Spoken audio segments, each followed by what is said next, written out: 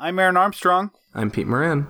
And I'm Liz Lerner. And we love to watch. We love to watch a pommel horse live up to its name.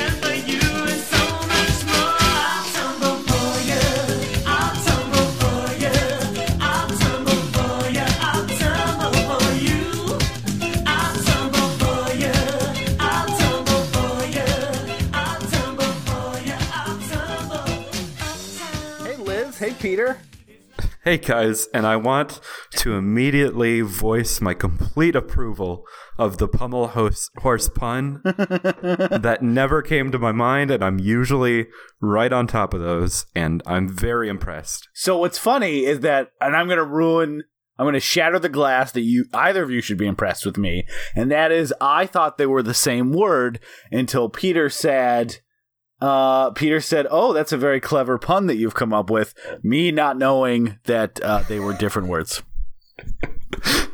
I am a fraud. I'm a pun fraud. You know, you got to appreciate the honesty. I know those are different words, but if you ask me what pommel means, I don't really know, so I can't really judge. I'm willing to accept this. Yeah, so we're really excited to have Liz on. We're going to have her on the Super Mario episode. Something came up. I actually think Jim Cotta is probably a more exciting episode to be on. Little did we know that she had learned to make GIFs, just because of this movie. So this turned out to be exclusively to capture the wonderful spinning European, vaguely Russian Gerard Depardieu looking gentleman from this movie, who we will talk about at length later. Yes.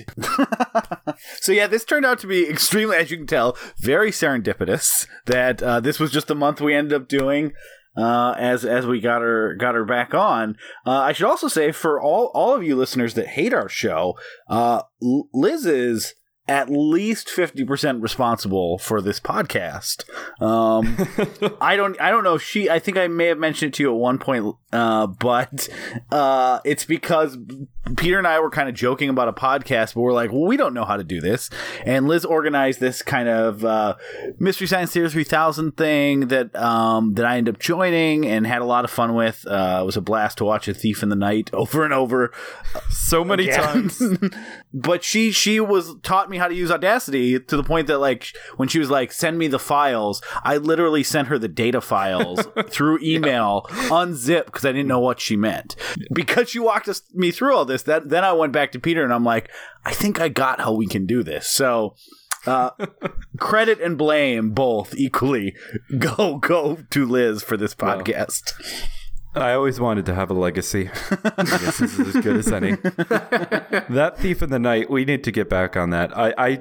We need to do that because that movie is absolutely perfect for it, because it is a very funny movie, and if we put it up on YouTube, no one will sue. Yes. The optimal choice for a movie. I think I could probably still sing that opening song. Oh, I probably could too. I think we could all just sing it together. Yeah, do you guys want to do a little duet? And I can jump in whenever. If we sang the opening song, which of the two of us would have to sadly look at the ground?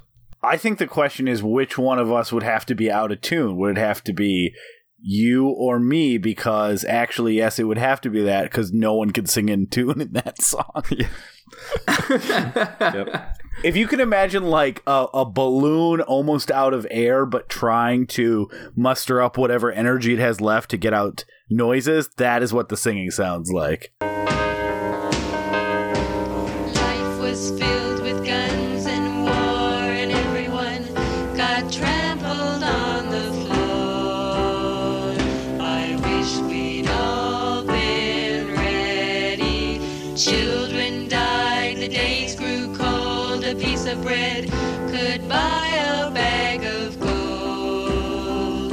I wish we'd all been ready. Singing is a very loose term. So before we get going, we want to. It was Sproxing, right? Yeah. It was very Webern inspired. It was musical exhaling.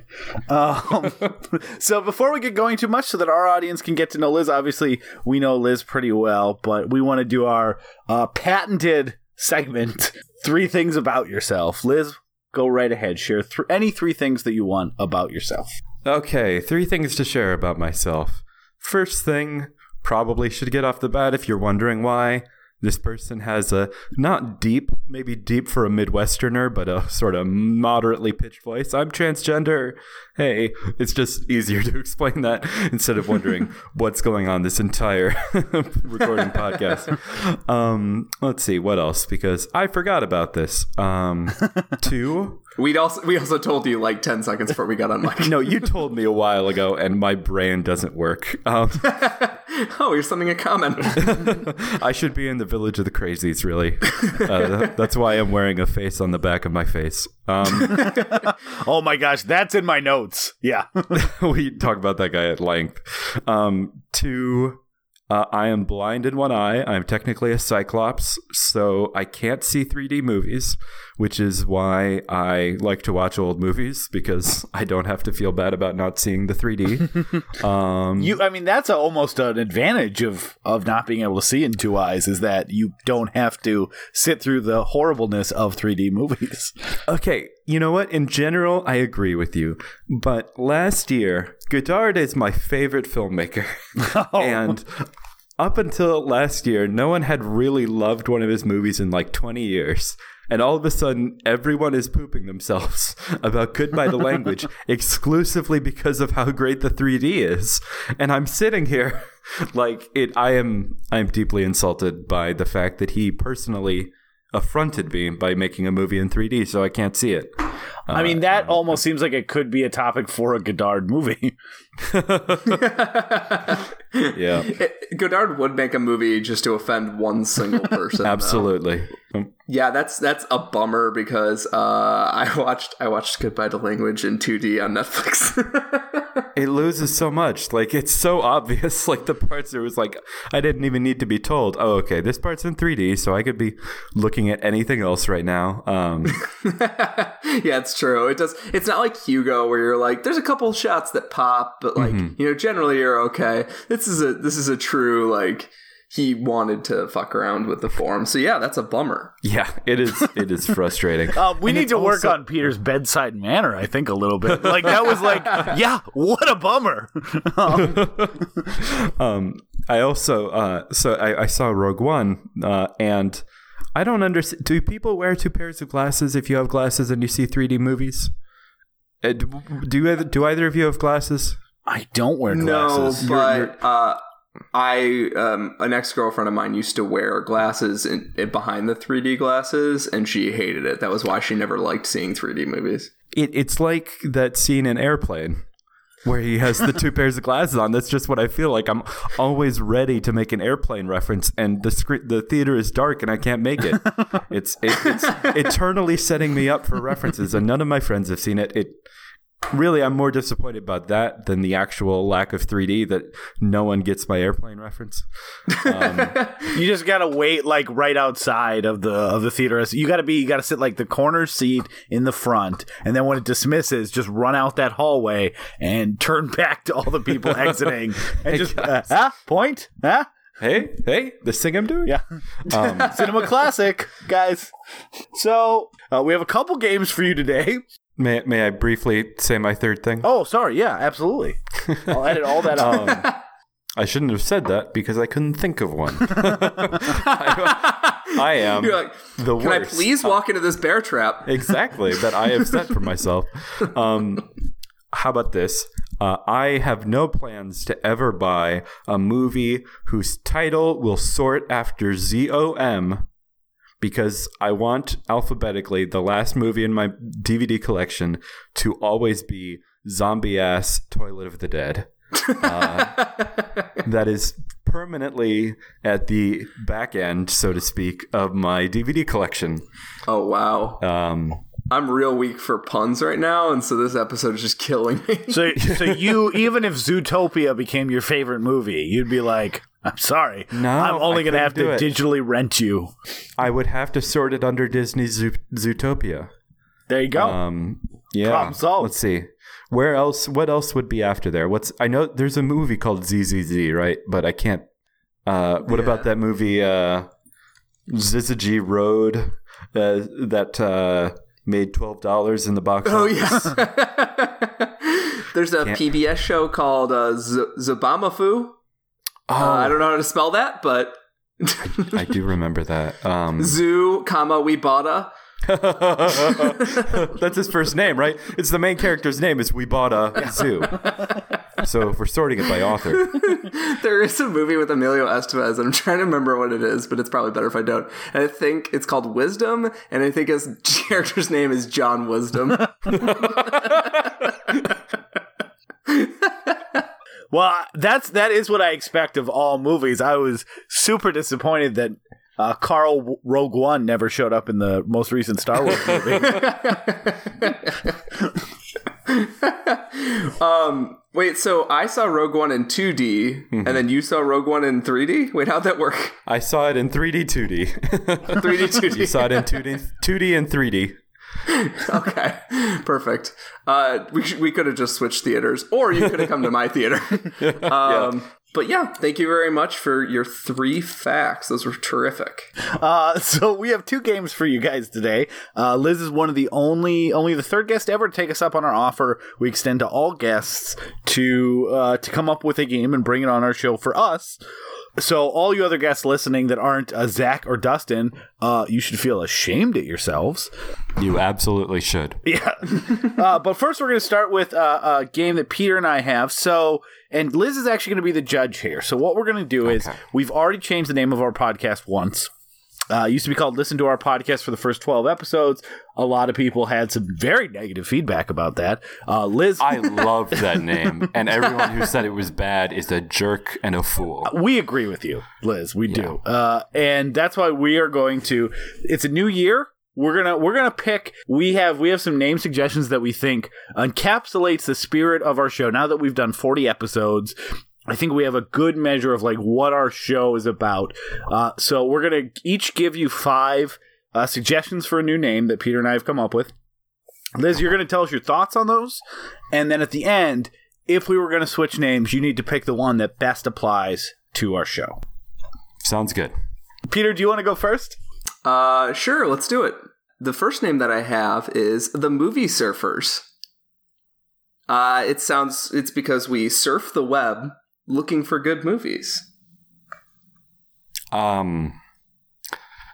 Maybe it is because I was recently talking about that, but that only brings to mind Soul Surfer, the movie about a woman who lost an arm but still managed to ski or to surf.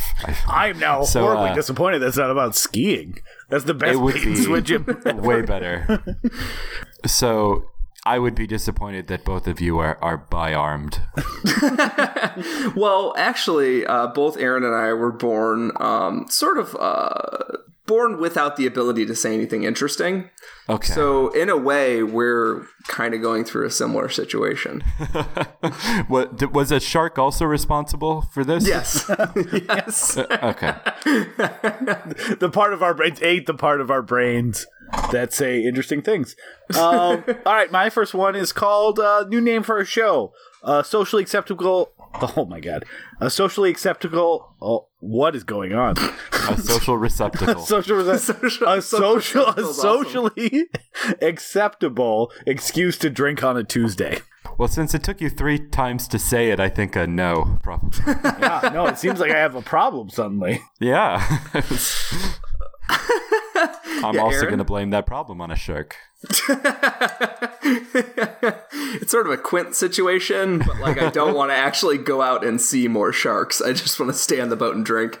But yeah, the other one that I had, all right, 5. So, sorry, we've been off for a month, so I'm also having trouble talking. The other one that I had is Cahiers du Cinema, the official podcast. The problem with this one is, I think, right off the bat, is we would need to get some permission forms signed, but other than that, I like it. I'll only accept that one if you mangle the pronunciation worse and worse with each week. K-hairs. Eventually it's cat hairs to cinema. Cat hairs, dude cinema. I'm gonna say up front that Peter and I went in completely different directions with this exercise. Yes. Do you want to take my list and I'll take yours, Aaron? No. I thought that was going to work. No. So that was a no, Liz? I like that one a lot. Okay. That's disappointing for me. All right. My number 2, The Aaron Armstrong Show, spacebar, spacebar, spacebar, tiny font, featuring Peter Moran. Oh, that's really good. It's a very good title. It expresses exactly what people are tuning in for. I'm not font. sure you know. Yeah, I'm not sure you know how fonts work in searches, but I that's a thumbs down. Unless you write out spacebar, spacebar, spacebar, tiny font just in words. Yeah, I'm going to send you a picture of what's in my notes right now. That is what's written down. Okay, my next one is, that's actually really smart considering how fucking stupid you are, the podcast. I'm not gonna. I approve of that one. That is a good one, Pete. I think it's better at this. I'll wait till you hear the rest. Okay. Disappointing. All right, half remembered IMDb trivia. That's good. That's a solid one. I think it's accurate. It's very accurate. Right where you get on the tin. Yeah. It's a real. It's like Repo Man, where they're walking around with the tins of exactly what's inside it. Yeah. My next one is In the Buff, the totally outrageous Buffy the Vampire podcast. So in this, we're changing format too. Yeah. Yeah, I figured. I mean, I'm all for deception, so that's a solid one. I think we would get more listeners. Yeah. All right. My number 4 is Tuesdays with Peter. That's really good. That's really good. That's really really good. I love that. The five Peters you meet in heaven. Is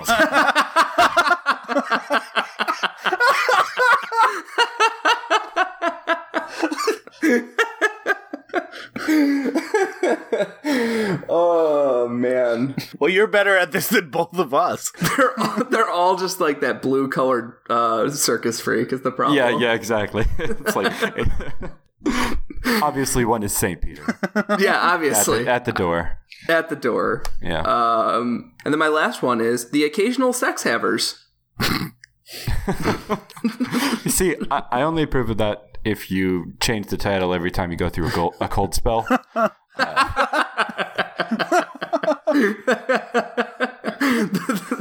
The rarely sex havers. It's been a few weeks. I'm off my game.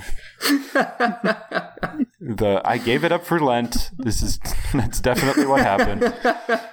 Yes. It just becomes a series of excuses. A series of unfortunate excuses. That works best if we have to change our name on iTunes every time, too. We have like different logos. Like your wife is like, come back to bed, honey. And you're like, I got to change my iTunes title right now. This is the only time it's that good. I'm putting exclamation marks. All right, okay. and Aaron, is that the last? Yeah, I have one last one. I think this is probably the most accurate description of our podcast, but we'll see what Liz thinks. It's like, we love to watch. Again, it's really. I appreciate the honesty. I have to go, as far as winners go, I have to go to Here's to Cinema, the official podcast. Thank you. Q hairs. Yeah. Cat hairs, dude cinema. Yeah. I'm going to vote for the 5 Peters you meet in hell. That's my new vote. It's me and my 4 clones. God. I'll just put you on 5 tracks and my voice on 1. All right, well, Liz already came up with the best name in our own game. So, Liz, take it away. All right. What game are we playing today? Well, I was inspired by the fact that our movie, Gymkata, takes place in a country that is technically called Parmistan, but which I refuse to call anything but Parmesan. And it, Me neither. and it is so crazy that movie creators assume that we know so little about the Middle and Far East that they can invent entire countries and we'll just accept that. Like, imagine if there was a movie set in Europe and they just invented a country. Like, that's insane. So, Yep. I Like something thought I crazy would- like Luxembourg. yeah. Or like a new if you- state. Yeah, exactly. Hey, this is Van Housenberg. Yeah. Oh yeah, it's right next to North Wackel. So I have a list of 9 countries. They actually 9 names. They may be names of countries, of states, or of large areas. So they are all sizable areas. I judged by pages that have long Wikipedia pages. Some of them are real countries, states, or regions in the Middle East or southern Russia or the Far East. And some of them are fictional places. And I want you guys to tell me which you think are real and which you think were made up. So 2 things to start here. First off, this could not be more on brand for how our show games work. There's nothing we love more than isn't real. And 2, I like that you started this off by saying some dumb Americans can be fooled by country names like this because they don't even know this stuff. And now you have turned it over to us in a way that feels...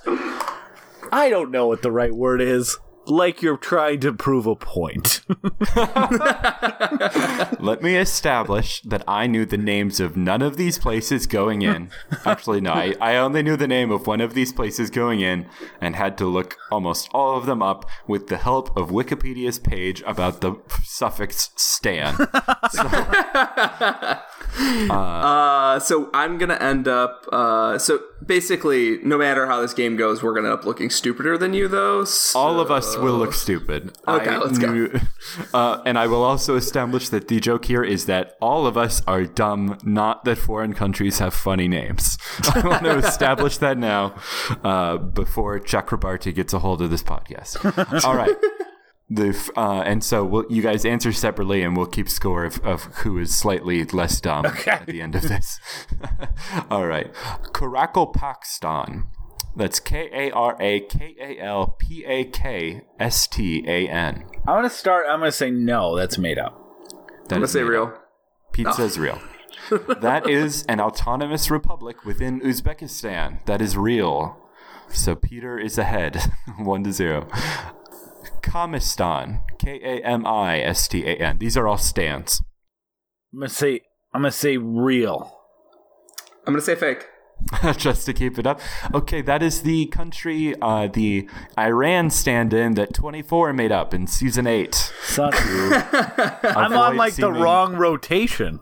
Yeah, no, you gotta. Your answer, Peter really is just lucking into the fact that you're wrong, really, because he's just saying the opposite. Yeah, Peter, you get to go first next. Okay, that seems fair. Balochistan. BALOCHISTAN.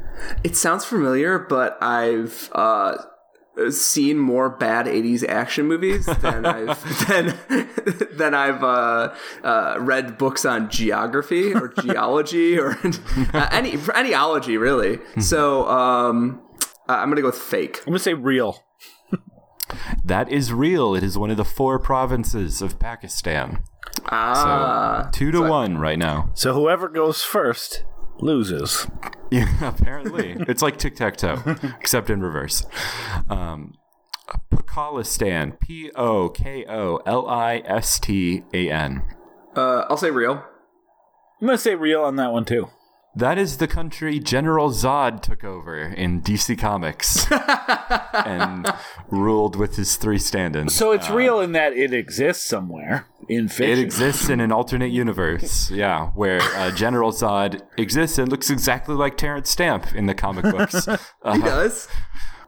That's kind of awesome. Yeah. Yetzanistan. Yetzanistan. That's too ridiculous to not be real. I'm gonna go with real. That is a country from Inspector Gadget. You were on the right track with it being ridiculous, at least. Okay, Bashkortostan. Bashkorto Stan. Peter, whatever you pick, I'm going to do the opposite because that's the only way for me to like even this out a little. So, Bashkortostan. I'm going to say real. I'll say fake. Oh, that is real. Damn it. It's a republic within Russia. My plan backfired tremendously. And no, it was such a... So, do you guys know what the score is right now? 3-1. All right. Of course. Franistan. Franistan. Yeah, it's a fake country. Where the Dreschers come from? I think that's real. I think it's real. That is a country from I Love Lucy.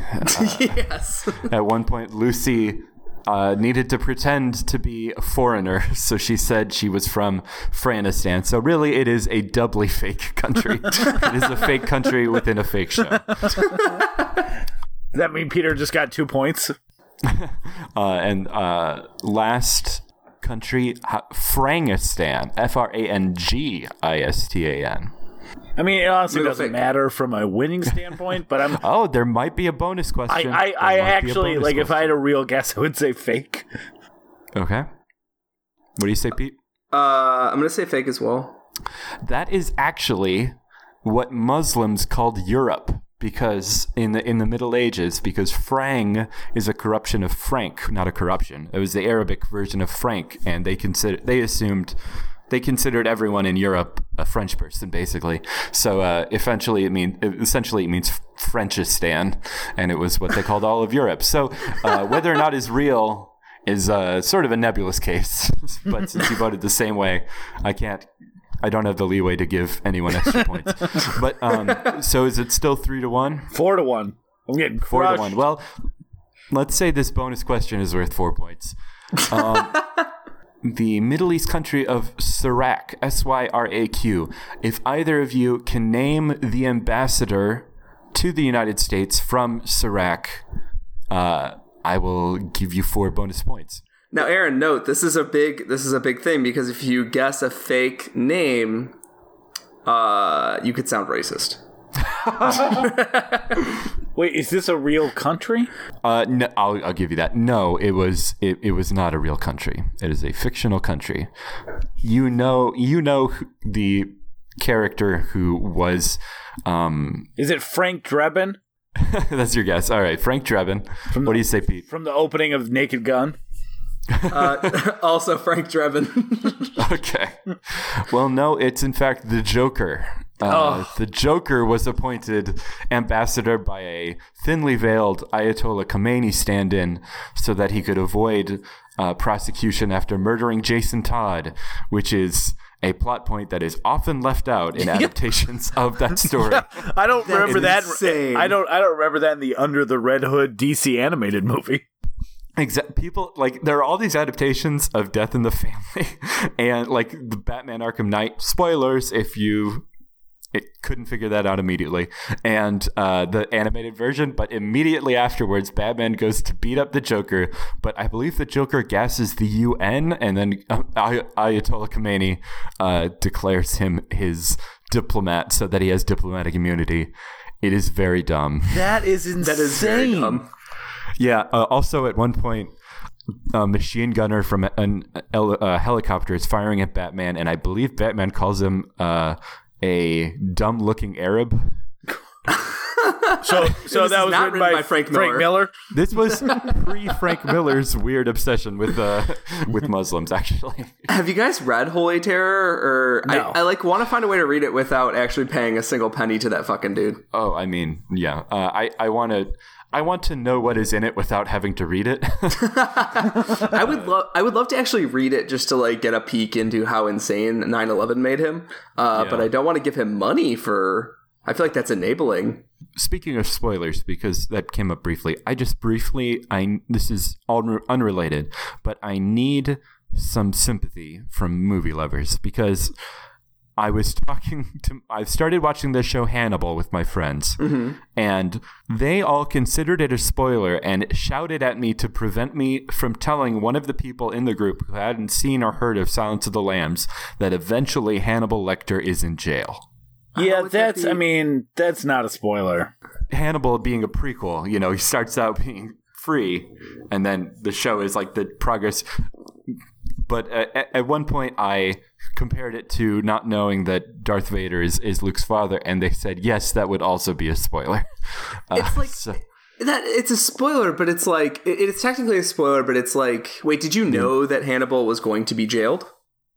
Like, did you know? I did. Yeah, I mean, I did. Okay. We just watched the first episode, and I made reference to the fact that the show is like moving towards Hannibal being in jail, and they were like, "Whoa, spoilers!" and shouted at me to keep me from saying. Now, I'm afraid for real spoilers. How far have you gotten in that show? Oh, I've seen all of it. Okay, and I know they try to juke you, which is what I was trying to set them up for, right? Yeah. Like all those moves work because you know in what direction it's heading. Yeah, that works. That works because of spoilers. Exactly. That's what I was arguing.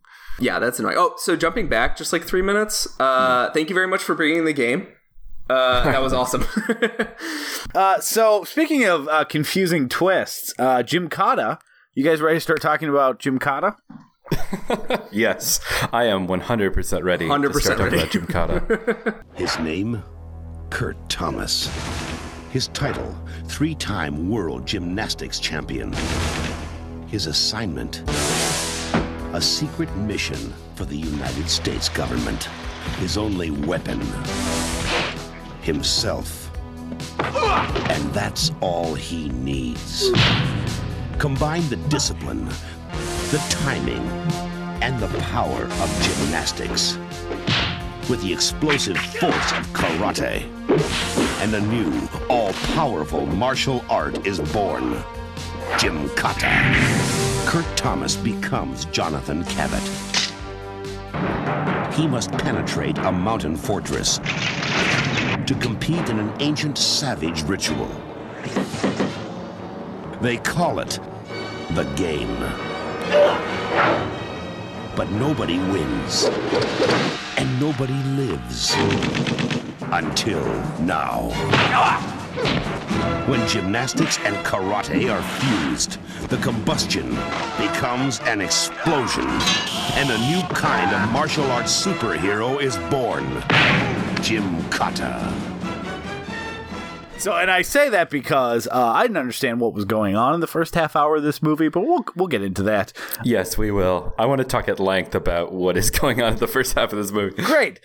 So I'll do the 5-second recap. Peter, you can do the 90-second recap. And 5-second recap is a gymnast avenges his father while not caring that his father is dying on the horse next to him as they bring missiles and death to Europe and Asia. This is a beautifully anti-capitalist view on the film. The movie is Rambo 2 levels of rah-rah American bullshit. It's so bad. It's so bad. We did it. We brought more missiles into. Wait a second. Yeah. We escalated the Cold War. Yeah, exactly. So 90-second recap. A gymnast is recruited by the SIA, not the CIA, to be a spy contestant in this contest in this fictional country of Parmistan. In the movie, it's real. And the winner of this contest gets any wish that he wants from the king. I believe, is the king called a Khan in this? Yeah. Adding to the sort of like ethnic confusion and what the fuck is this country? We'll get to that. It does at one point. The country rips off one of its rivers and says it's Gene Parmistan. Gene! That's actually the king kind of looks like Gene Parmesan. He does. At the end, I wanted him to rip off his mustache. So this athlete trains, and he goes off to Parmistan, and he gets embroiled in some espionage, just as exciting as any 007 movie. And he ends up in the contest. He discovers that his father was in the or he already knew his father was in the contest and died. Yeah, we didn't know, I think. Yeah, we didn't know that was his father. We just thought it was another person dying in the contest. And then he goes through the contest, he defeats challengers, he overcomes odds, and then he goes through the village of the crazies. His father saves him, and then is 30 seconds later murdered, and then he fights the Khan's future son-in-law over the heart and the right to marry the Khan's daughter, who has a very interesting background. Her mother is from Indonesia. And Is that by the Caspian Sea too? No, I don't think so. He at the end he wins the right to put a missile installation or satellite installation in Parmistan because he won the contest. I believe Star Wars was a missile detection system. Yes. Yes. But I thought it was a missile detection system paired with missiles that would knock the other missiles out of orbit, right? Like, it was never going to work. I think okay, maybe I'm wrong. I thought that was the plan. Yeah, well, no, I think that was the plan, but what they actually, I feel like it's on, I don't know. What do I know? I was not alive during the Cold War. Neither was I. I was born in 91. Yeah, me too. So yeah, I don't know. Let's continue to assume missiles were placed in this country. I thought missiles were placed, but I'm not. Yeah. So he wins the contest, the right to put a military installation in Parmistan. The Khan fights off a coup attempt by his dastardly future son-in-law. Kurt wins the contest and gets to marry the daughter. And then what was his wish? Freeze frame, because this was in the 80s. His wish was just that he wanted the missiles, right? Because you grant any request, but they didn't have that scene at the end that you would think that they would have, where he that I asked for your daughter or something. Yeah. The scene where he's talking to defense contractors and laying concrete. The scene you expect at the end of these movies, you know. So yeah, his actual wish was that he gets a cushy job at the top of the corporation that's going to build this. He wants some kickbacks. So yeah, I don't even know where to begin with this movie, but I'm gonna do the thing where I question Peter's recap and say, was the dad dead? I think the dad was alive. The dad lives, but the movie wants you to know that he dies, and it does that twice. Yeah. It's the meanest reunion I've ever seen in a movie. It's the funniest. It is legitimately, I stood up in my chair and applauded because it was so ballsy. It is hysterical. This movie loves arrows coming from like right off screen, and it doesn't realize that is literally like a comedic technique. Yeah. It's having something really fast fly into frame. and so he meets up. I just want to give a visualization to the listener that may not have seen this movie. So he meets back up with his dad. The dad immediately gets shot with an arrow. You think he's dead. At the end, you find out he's not dead. And they are riding separate horses back to celebrate his win. Everyone is cheering. He's kissing his new bride-to-be in celebration. The dad is slumped over on the other horse with an arrow still sticking out of his back. Roll credits. It is the craziest thing I've ever seen in my life. There's so much like attempted emotional manipulation in this movie that lasts about 3 seconds.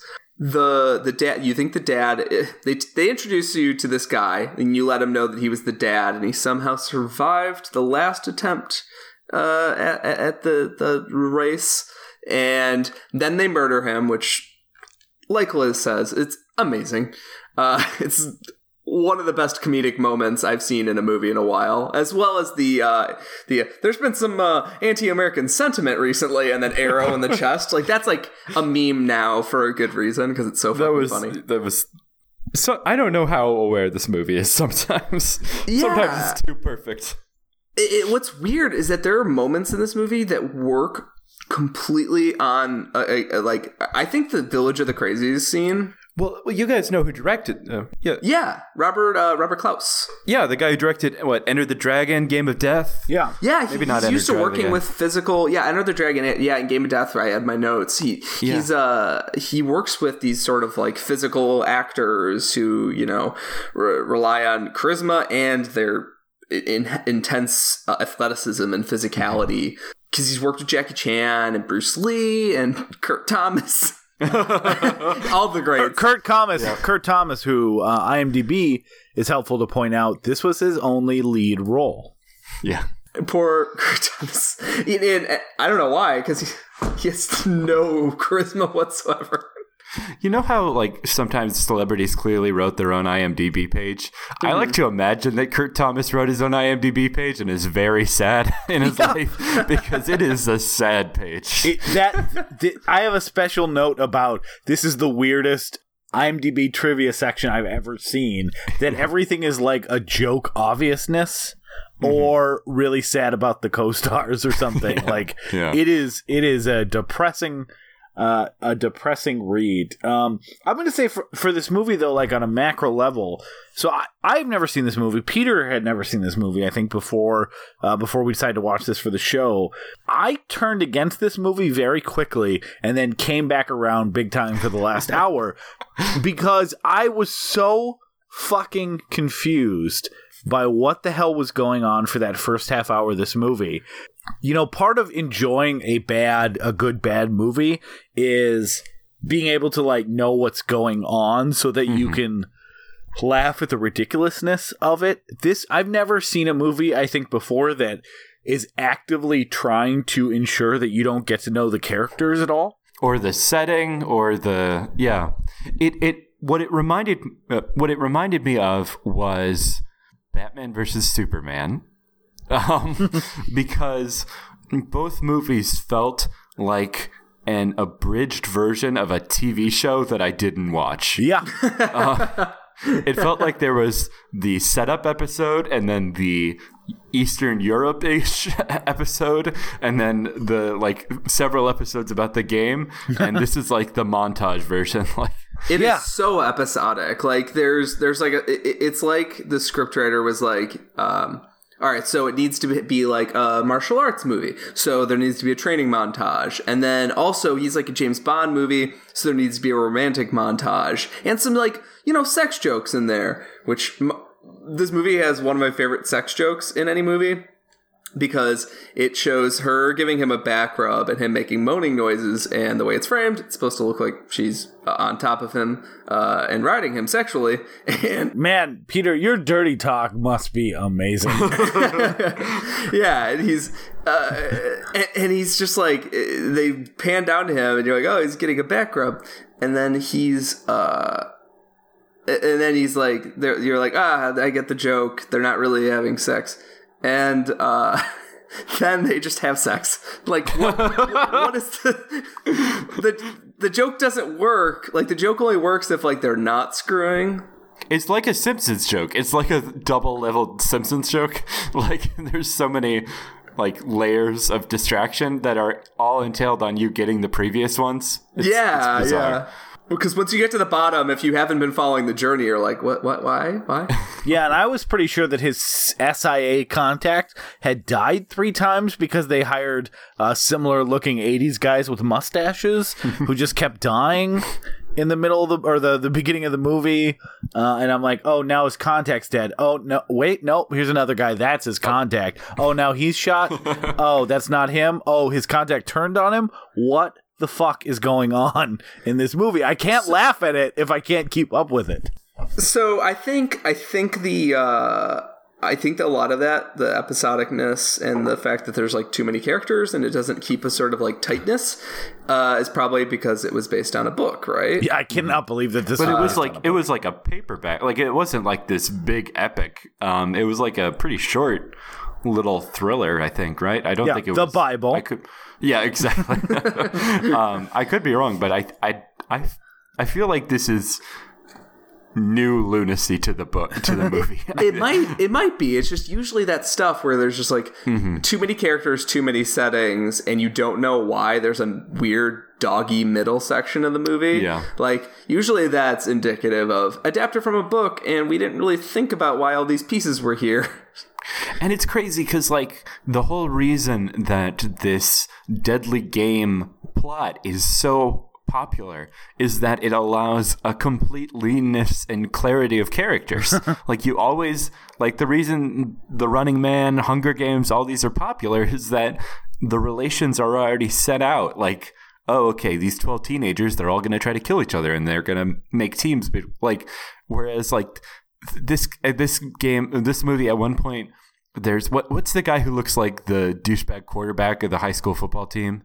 And he has a headband with like a triangle on it, Skarg or whatever his name is. Oh yeah. The guy with the long blonde hair. Did they actually say anyone's name in this movie, or it's like Skarg or something? Maybe I invented it. Thorg? Thor. That's Tharg, something like that. And then at one point he comes in, and my theory is that like there's a secret high school movie in this, because the way that guy comes in and then our nerdy gymnast protagonist goes, "Hey, Tharg." And Tharg totally ignores him, and he's like, "That's Tharg." Like, it's the perfect thing for, like, the guy who really admires the football team but cannot get in with them. Well, I think part of this is because, and this was in the IMDb trivia too, is that this movie was written by an Apple II that had cocaine spilled on it. This movie does have, it's not a canon movie, but it does have canon cocaine energy, where I have no idea. Like, there's no real nugget of like a good idea. It's just like this sort of like cavalcade of energy just moving from scene to scene. It's like this unbridled energy moving forward. Like, they think if they move fast enough, they don't actually have to do any of the create any of the base components of a movie. Yeah, like there's a lot of scenes like where there's like supposed to be like he's climbing up a rope and the ninjas are shooting at him or whatever, and they don't show you like a wide shot of the rope. Like, you need like, for all I know, this could be like a jungle gym rope that's 10 feet off the ground. Like, how long is he traveling? There's a lot of like little pieces that they just didn't build into the movie because they were just like too excited. So let me ask you something about the game. Is it just me, or does this game seem kind of like no one's won the game for hundreds of years? Like, really? Like, this is like Ninja Warrior level. Like, this is not like we see these at the beginning. These three prisoners are forced to play the game and are released to run and try, and they get most of the way through. Yeah, like, it doesn't make any sense. Like, apparently it's not that hard. Regardless of how good of a ninja you are, you can't outrun horses. Yes.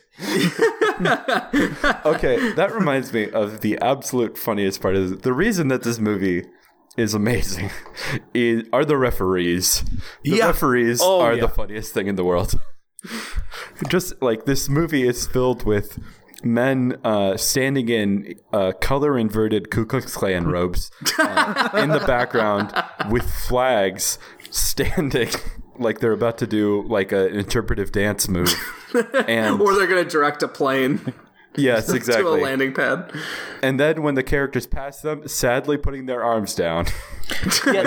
My favorite thing is the way they just sort of let the flags limp to their sides. Oh, well, that was the highlight of my year.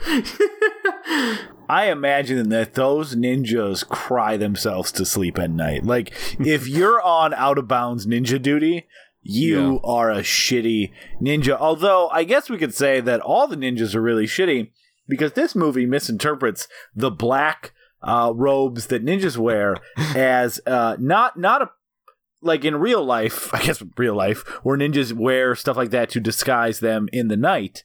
Every scene is shot in broad daylight, so I think this movie thinks that ninjas wear coveralls and stuff to cover their face and masks to protect secret identities of some sort, because I don't know what the black ninja outfits are adding to their ninjutsu.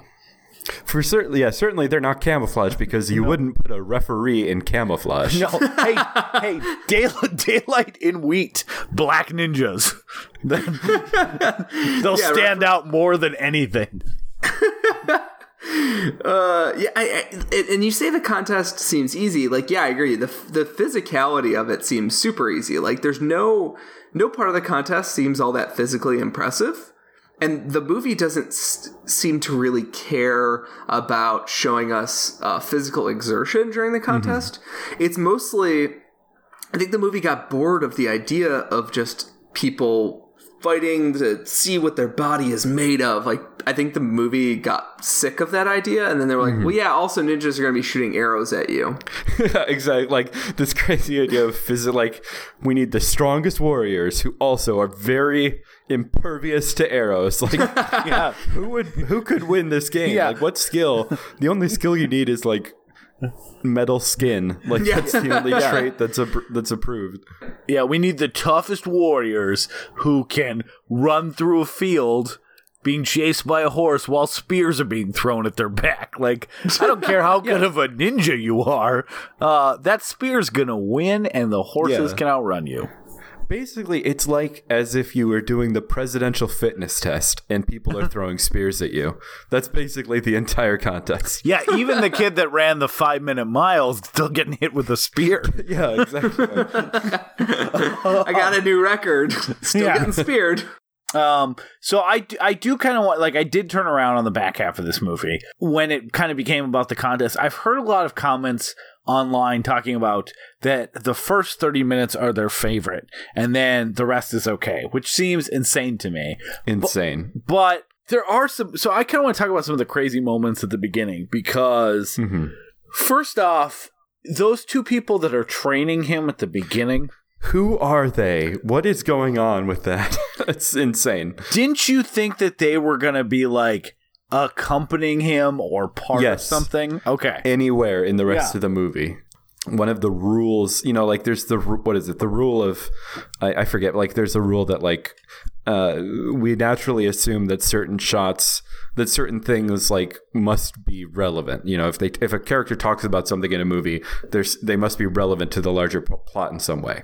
I feel like in movies, like these like assistant characters, there is an automatic assumption that any racial minority will be somehow relevant and sidekicky throughout the movie because the assumption is if they're only going to show up once, like just cast a white person. The only reason you don't cast a white person is to show off, in these kind of movies to be like, oh, hey, okay, we need anyone who's not white. And so like these weird characters, and it's like, where are they in the rest of the movie? It's complete nonsense.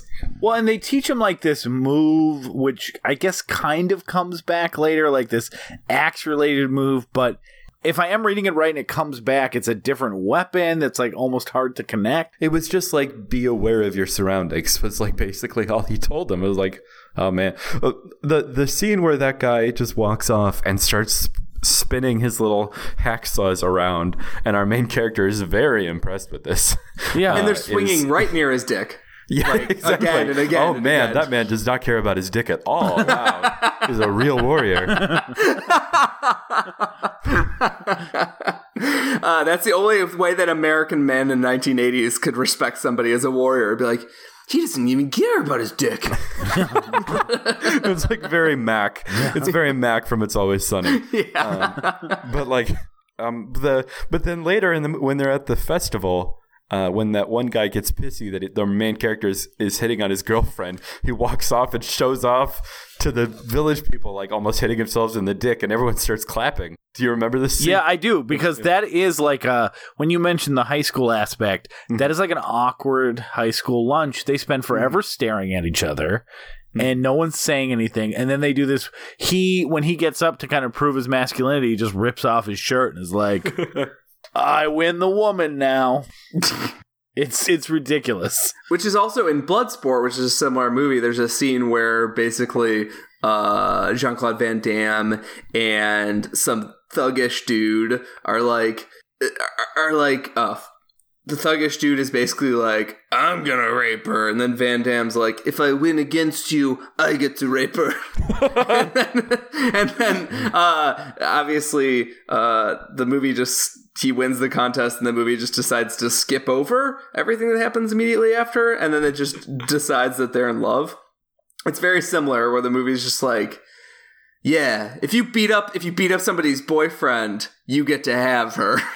I bet this movie breaks the record because I was not sure if I was supposed to know that the lead and the princess were dating, or if this was the seduction scene, or what was going on, because he just kind of walks up and I think just is like, why don't we kiss then? And then they kiss, and then they're in love, but they never really talk about it. Like, I was so confused if they were already supposed, because this movie skipped so much stuff. I was very confused as to whether this was the scene where they got together, or this was like flirtations between a couple that had been together for a while during the training. Like, I had no fucking idea. Yeah, it's inscrutable. Yeah, can we talk about Kurt Thomas a little bit here? Because he's supposed to be this sort of James Bond, like, international adventurer guy, but also his face and the fact that he was like a would-be Olympic athlete make it seem like this is supposed to be like a family-friendly kind of movie. Like a Three Ninjas Kick Back kind of thing. Like, yeah. Like, watch these young white kids take on ninjas and beat them at their own game. Like, hey that kids, sort of learn about the Middle East role in our country's international relations in a fun way. Yeah, exactly.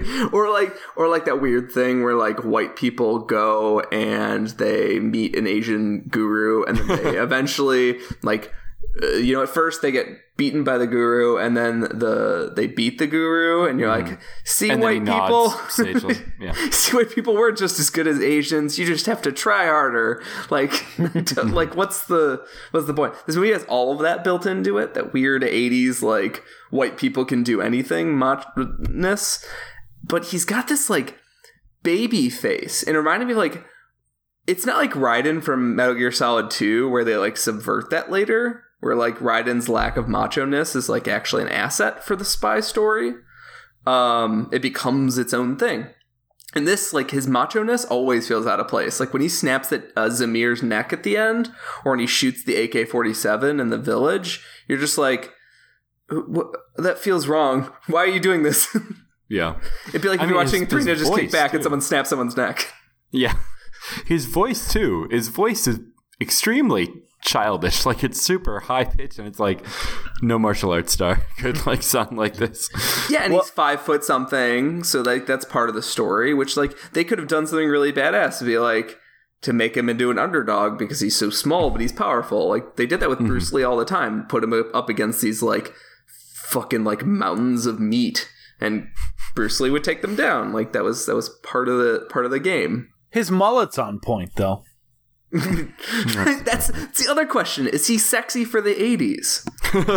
Like, he's got this mullet. He's the whitest person available. He has that like weird red sweater. Like, he wears a lot of sweatpants. That sweater. Okay, I want to talk about that sweater for hours. What was going on? Because I'm like, all right, is this just supposed to look cool? Like, it's got these weird lines like emphasizing the armpit. Like, was that a particularly sexual erogenous zone in the 80s? For a gymnast, yes.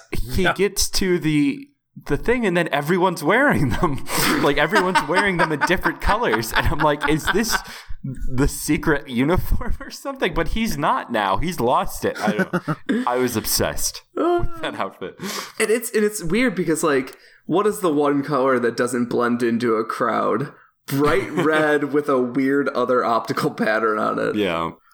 We need to talk about the Village of the Crazies. Yes. Actually, Yes. so I'll say I think that was legitimately creepy. I think so too. I thought the mask thing was creepy. I thought the the dog Village of the Crazies? Yeah, I thought the dog was licking up blood. Like, that was really creepy. I actually was creeped out. Fantastic. Yeah. Yeah, it was very well done, which is until the scene in which he mysteriously finds a pommel horse in the middle of the street and starts flipping around. If we could cut that part out and say that like we kidnapped Bela Tarr, introduced him to color photography, and made him watch Canon movies for a while, you could have made that little scene there. That's perfect. Yeah, because it's very unnerving, and it has a very long slow-mo sequence at the end where he's trying to get away from all of them, and you actually feel like he's reached the limits of what he can do with Jim Cotta. And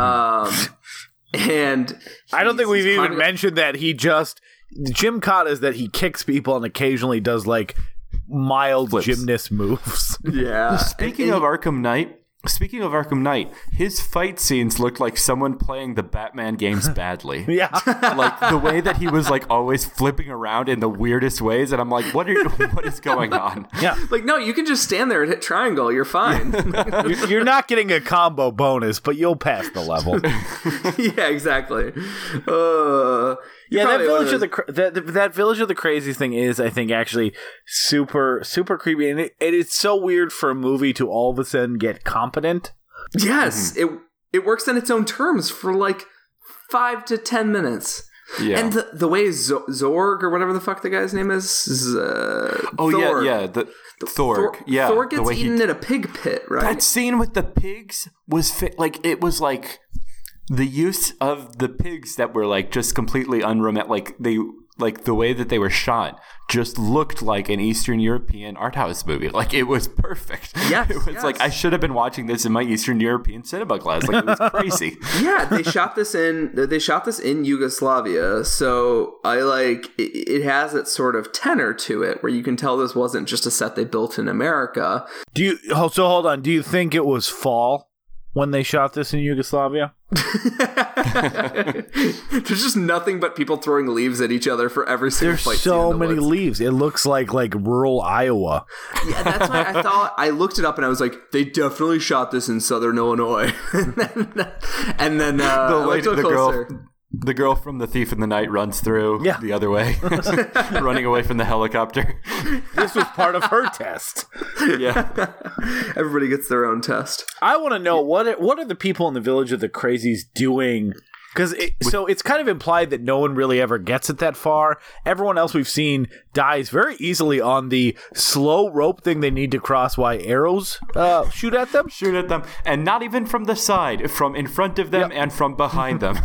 Yeah, hold on, you do this, I'm going to plan here. Okay, slow aim, you're 5 feet in front of me, I'm probably going to make this shot. It's like they wanted a live fire firing range, but they couldn't trick anyone into doing it, so they're like, it's a game. Yeah. Yeah. It's also like the movie was like, we need to show that this fucking challenging stuff, guys. Really tough to do it. What do we do? How about someone is right in front of someone else and just shoots an arrow at his fucking face? That old chestnut. Yeah. Try to get past that arrow in your fucking face. The game is murder. Yeah. Also, it would be fine if the game were somehow involving, like, he could fight back against the ninjas, or you're allowed to do whatever you want to the contestants, but when, like, Thorg beats up one of the contestants, it's considered, like, ignoble. Like, it's supposed to be a negative action. It's not supposed to be, like, a most dangerous game situation. And I agree with you. Like, yeah, like, what if they had to shoot arrows from a specific angle? So, like, there was actually some skill to it, not just wait for them to not fire arrows at you. And also, like, in these things, it's always like, we have released the most powerful hunter alive. And it's like this, like, Aragorn figure who can... These guards, no one is competent. Like, none of the guards are particularly competent. Like, we have no sense that they're good at anything. Like, these seem just like dudes. It's just like people got drafted. Hey, you're going to be a guard. Do I have to hold a flag? No, you get to shoot an arrow at a slowly moving target towards you. Oh, okay, fine. Well, and that one guard forgets when he's supposed to shoot the slowly moving target and then gets shot in the face for it himself. It's inscrutable, yeah. So what do you think the people in the Village of the Crazies are doing most days? My theory is that they are all actors who have been sent to the Village of the Crazies for the crime of being actors, and they spend all their time trying to set up the most elaborate pageants for when people make it through. And they're just really excited that someone finally made it to them so they can show off all their hard work. Yeah, that guy's probably been sitting in that corner facing the wall for a long time. He's been on a 5-year timeout. He was a very naughty boy. And naughty boys get punished. He was really just chasing the protagonist so that he could hand him the 20-page pamphlet that you get handed when you enter the artwork exhibit, where he explains how it's all Brechtian. You just get just enough that you can impress the person you came in with, right? Yeah. Yeah, this movie also has a gang called the 20s. That are mentioned once, right? Yeah, mentioned One once. sentence. But was a weird wake-up call for me during the movie, because it was, the 20s. Some people in this country think we need to move in the 20th century, and I had totally forgotten that this movie takes place in the 80s at that point, because it does do the we're kind of in the Middle Ages thing very well for a little bit, that I'm like, oh, shit, this is 1985. What the fuck? What the fuck is this country? And in response to her saying, in response to her telling him they want to combine the best of the old and the new, he, stone-faced, says, "That seems reasonable." A line that I can't stop thinking. It's the funniest line. It's so good because it's like, hey, sometimes when you drink you eat something too spicy and you like a nice glass of skim milk, and he's like, yeah, I love skim milk. It's just like, what? He can't say anything politically aggressive that might give us a single hint about what his personality might be.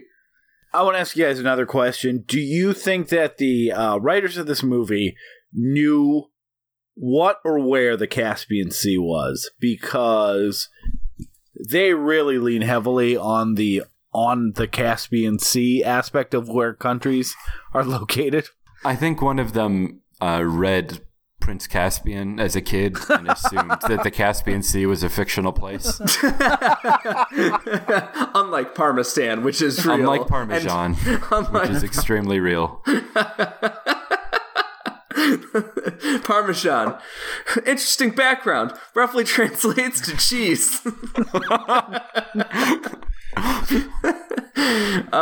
So are we allowed to talk about the Princess Ribali?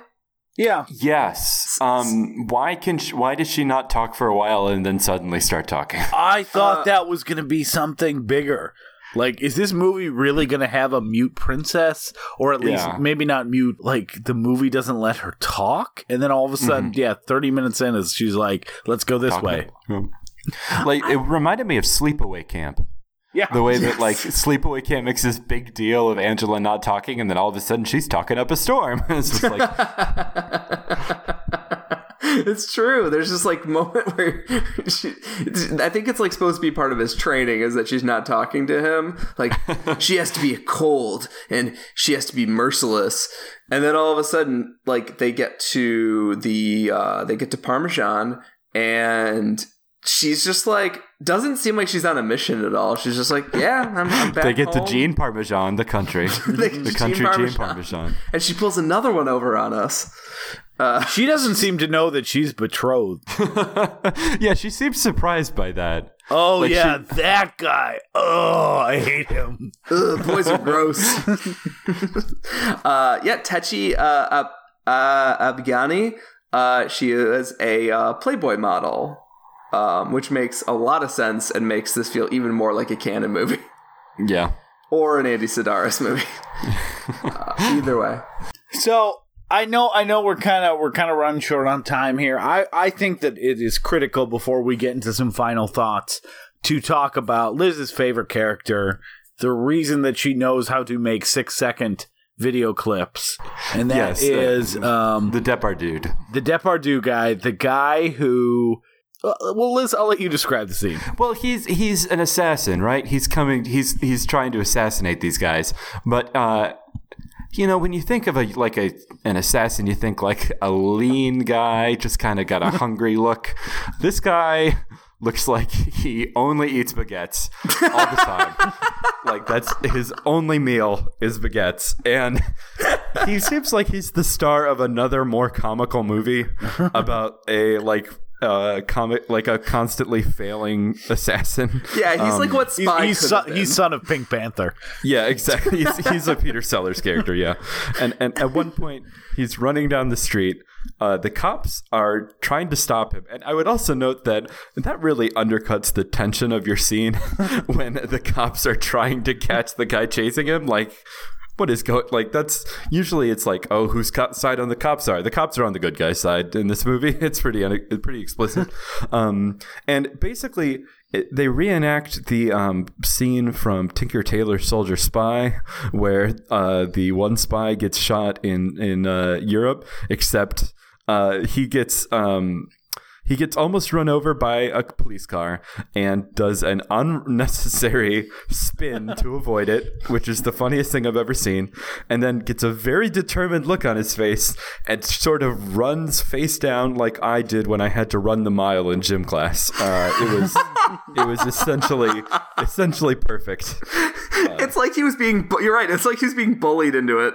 Yeah. He also doesn't turn his head to notice it is a police car that he has avoided, who are out to get him.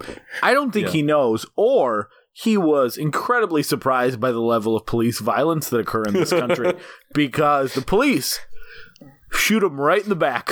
They just shoot him down. And he either didn't notice the threat or he was not aware that was a possibility, because he is running dead center of the street when he gets mercilessly gunned down by the police officers. And that communicates literally nothing to you, because you're just like, wait, I thought this country hated the Americans. Like, I thought this country hired these assassins. I thought these were paid guns by the country. And then all of a sudden a cop starts shooting at them, and you're like, well, who do these guys work for? Not shooting at them. Shoots him right dead center in the back. Shoots him and down. He collapses. Well, I think he's both shooting at him and successfully shooting him. They don't even yell, stop. Yeah. No, they say nothing. They don't make a noise. Like, all right, like they just silently look at each other like, all right, this is happening. We've trained for this. Let's get to murdering. I like to think that they didn't know that was the suspect that they were chasing, and that is the punishment for touching a cop car in this country. For getting in the way. You made this cop car unclean. They thought that they've never seen a gymnast before, and they thought that was the gymnast. Don't care for this. His billowy folds of muscle just keep rolling on one another. I want to know what take that was. Was that absolutely. Take -1? That wasn't even a take. That just happened. Yeah. Oh, watch out, guys. How dare you? You ruined a take for the last time. You're going to have no context while you're in this movie. The next take was just him being dragged on like a sort of marionette crane device. It's like a Weekend at Bernie's action movie. He does look like Bernie. He looks like Bernie if someone fattened him up a little bit. Yeah, it looks like Bernie in the midst of some sort of sepsis event. It looks like Bernie, they buried him at the beach. He told the director, like, okay, but like, don't even get close to hitting me with the car. But I'll make it look like I avoided it. because I'm a named character, right? And the director's like, yes. Yeah. You are a named character. You will be a big part of this movie. They did not have a stunt supervisor that day. They're like, just don't even get close. Fuck it. Not worth the insurance risk. They didn't even tell him that they were killing him. They just told him that his character was narcoleptic. There's like, just you have a fit. Just lay down in the middle of the street. They just shot him with like a Nerf beanbag, and it just hit him in the back of the head and knocked him over. Guys. That's what he said, I guarantee, when he fell. Guys! Cool. So this movie is completely ridiculous. I would highly recommend it. I should note this movie made $5.8 million at the box office when it was released. But in 1980 bucks, in 1985, that's more money.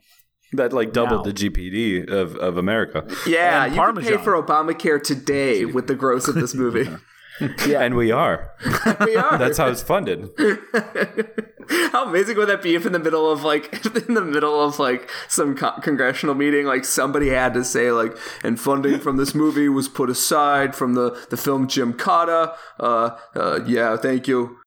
Yeah, do we still have those missiles over there from this documentary? I'm just basing that on the current intelligence of the Republicans. Anyway, so are roasting them. Yeah, boom. Some deep political cuts. Yeah, you know, like everyone's talking about how Trump is really going to bring their satire out of the American public. That's us. This is us. This is what they were talking about. They think Jim Carter's a documentary.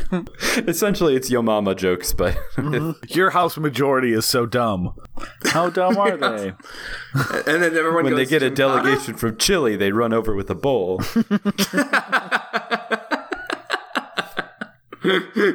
Hey, when they get a delegation from Turkey, they think it's their cousin because those guys are a bunch of turkeys. Okay. Yeah, it is kind of crazy that this movie didn't gain any sort of prominence till there was some poll online that was like, what movie should the company that made this release? And everyone's like, fucking Jim Cotta, that sounds ridiculous.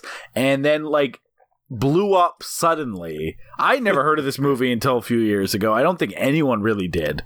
You can buy a DVD for like $5 now. I think Paramount might have overproduced. Yeah. We need the Blu-ray, by the way. We do guys. need the Blu-ray. The Blu-ray of the Village of the Crazies would be amazing. But I watched it in HD. I recorded it off Turner really? Classic Movies, which had it in HD. So someone did remaster this and is sitting on it like a greedy son of a bitch. like some sort of evil looking up character name, some sort of evil Richard Norton. He's like a guy who you think is looking at you right at the eyes, but turns out it's the back of his head.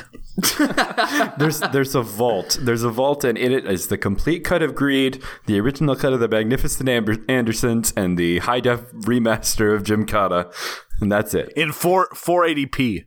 It's not 1080. It's Yeah, and in The Day the Clown Cried in VR. Oh my goodness. So yeah, I really did like this. I did turn around on it. I think that the internet critics who think that the first half hour is the best are crazy people. But this is a lot of fun, and I can definitely see this becoming one of my like with The Room and Birdemic and Troll 2. Like this has enough competency and like legitimate moments that are, you're not laughing at it, but are enjoyable to watch. That it's not a Red Zone Cuba. It's not a slog of a bad movie.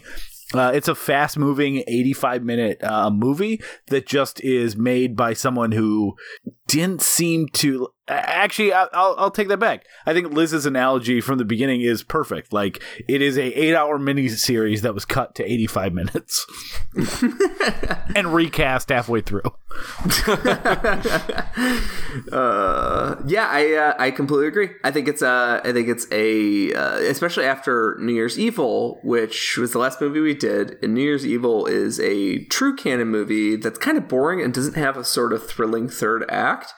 Or any sort of like wacky characters. This movie has a lot of wacky characters, a lot of wacky casting decisions. Like, a lot has been said about how the Khan is he just looks like a Jewish guy. Like, just he's a guy like, you meet on the subway. Yeah, he doesn't look like he's like some like famous king, and he's got like kind of a But yeah, a lot has been said about that. But I think that the movie itself has enough sort of wacky 80s campiness to drive it through the entire movie. And it's got sort of Reagan era jingoistic patriotism that's like fun to see and abstract and make fun of. And I think it's your American duty to make fun of jingoistic American propaganda like this, or Rambo 3 or American Sniper.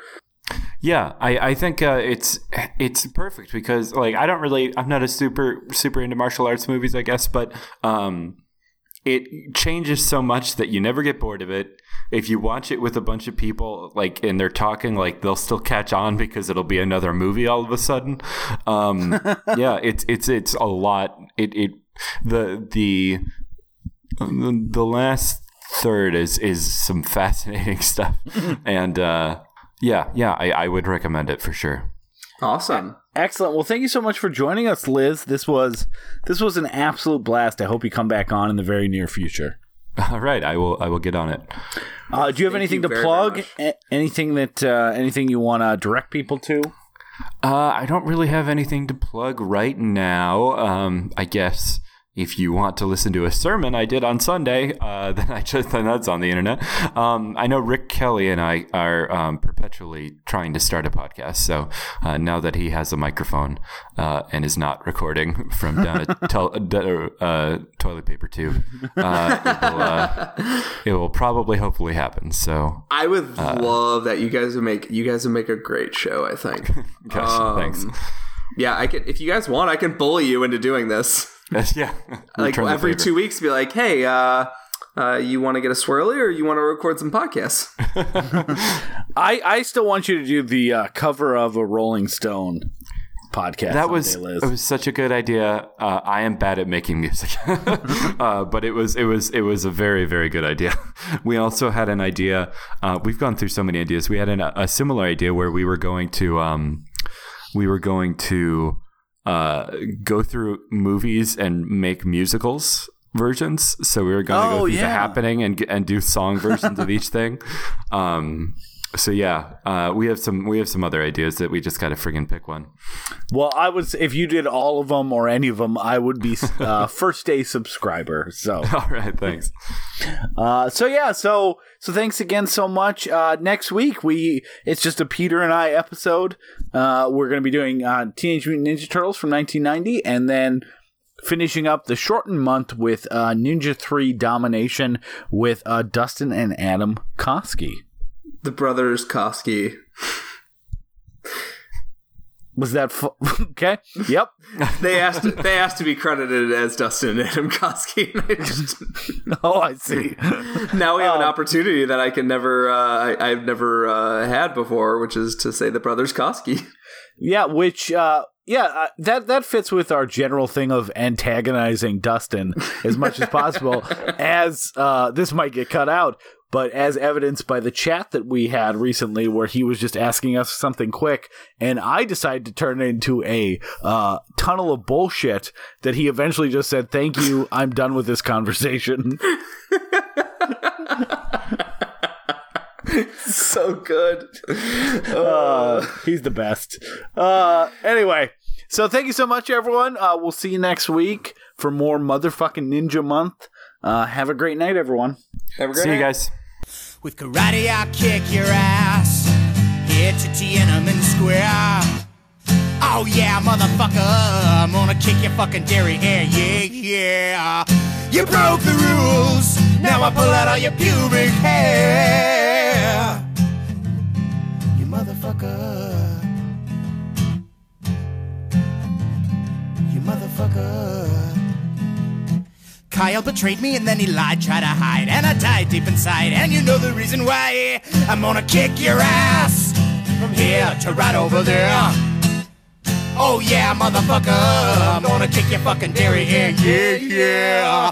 You broke the rules, now I pull out all your pubic hair. You motherfucker.